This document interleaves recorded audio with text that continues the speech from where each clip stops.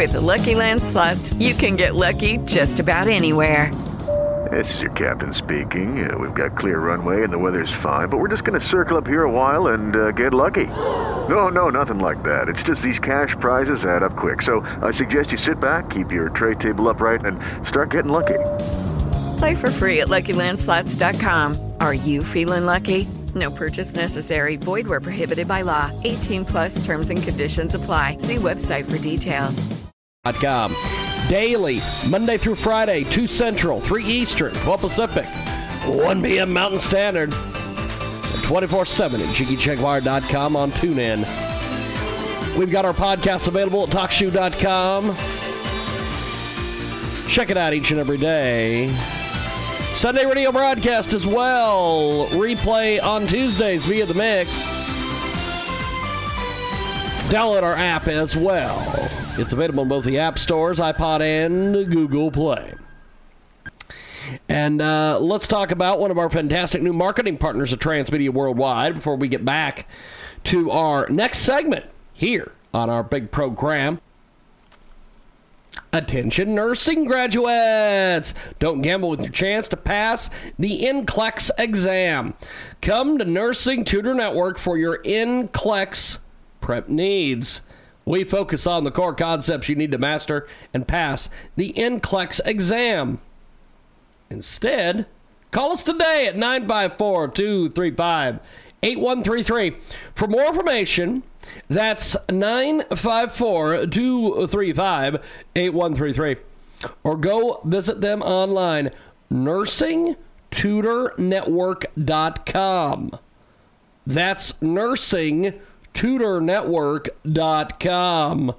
The goal is to help you pass the NCLEX on your first try. And remember, the NCLEX review is offered face-to-face and also online.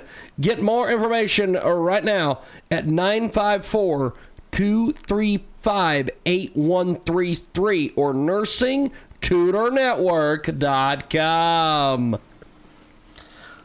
Okay, now that we've got that over with, let's go to the telephones. We have got our next guest joining us live here on our big program.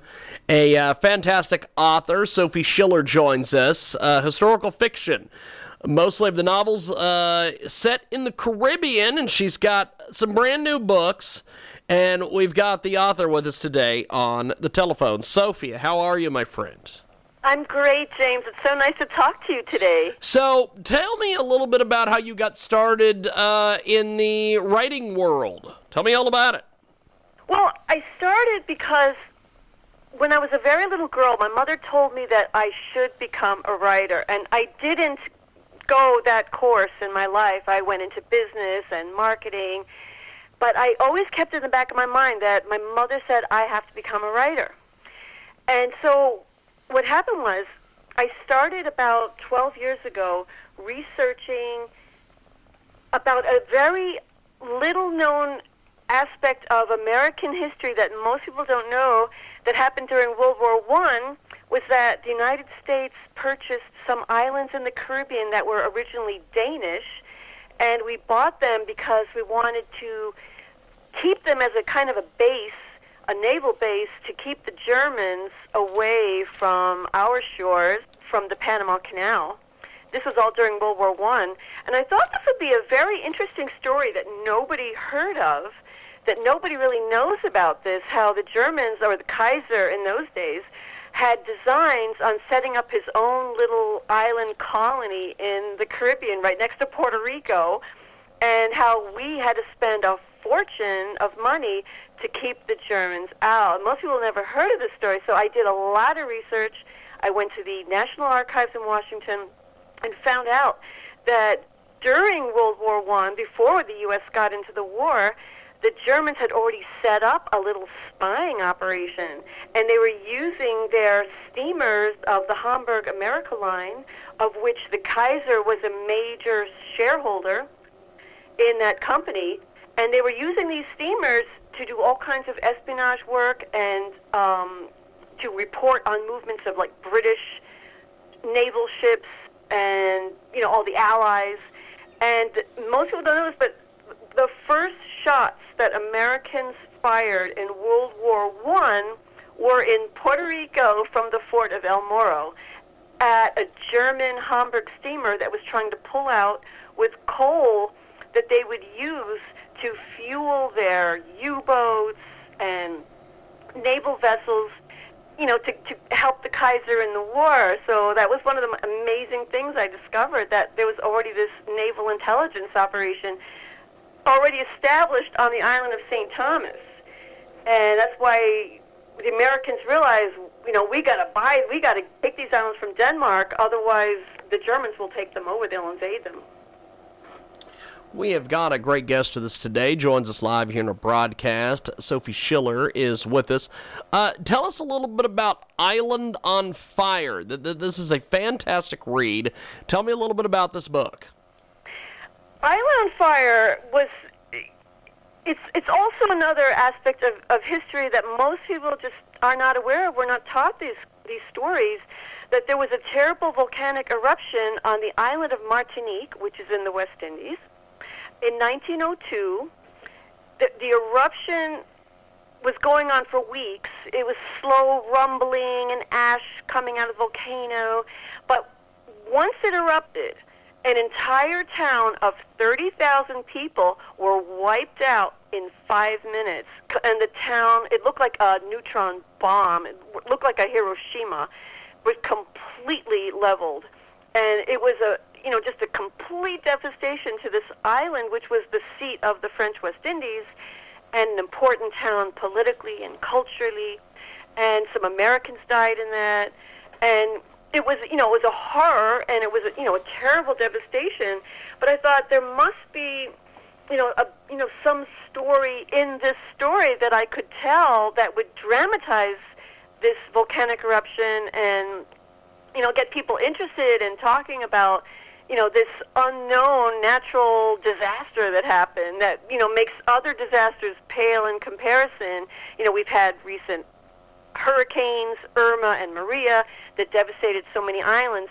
But, we're talking 30,000 people died in 5 minutes. That's an amazing story. So I wanted to tell it in a dramatic way with a little romance and a little voodoo, because that's still a part of the culture in the West Indies, that there's, very few people know about, what really goes on in this kind of like subculture of voodoo, which still fascinates people, and it still makes headlines in some of these islands.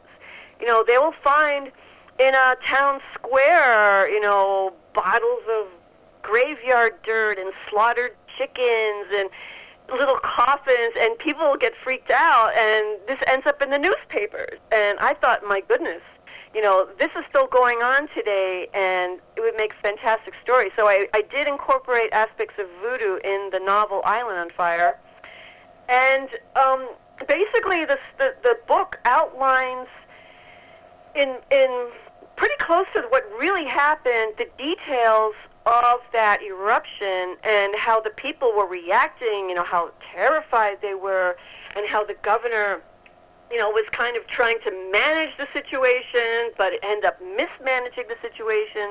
But nobody really knew what this volcano was capable of doing.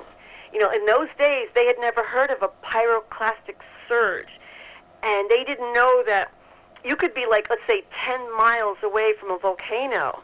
And even though the lava that comes, not every volcano spouts lava, mind you. Some of them, they're just spouting poisonous gases from deep inside the Earth's crust. And so they didn't know in those days that, the lava didn't have to reach you in order, the volcano didn't have to spout lava in order to wipe out a whole town.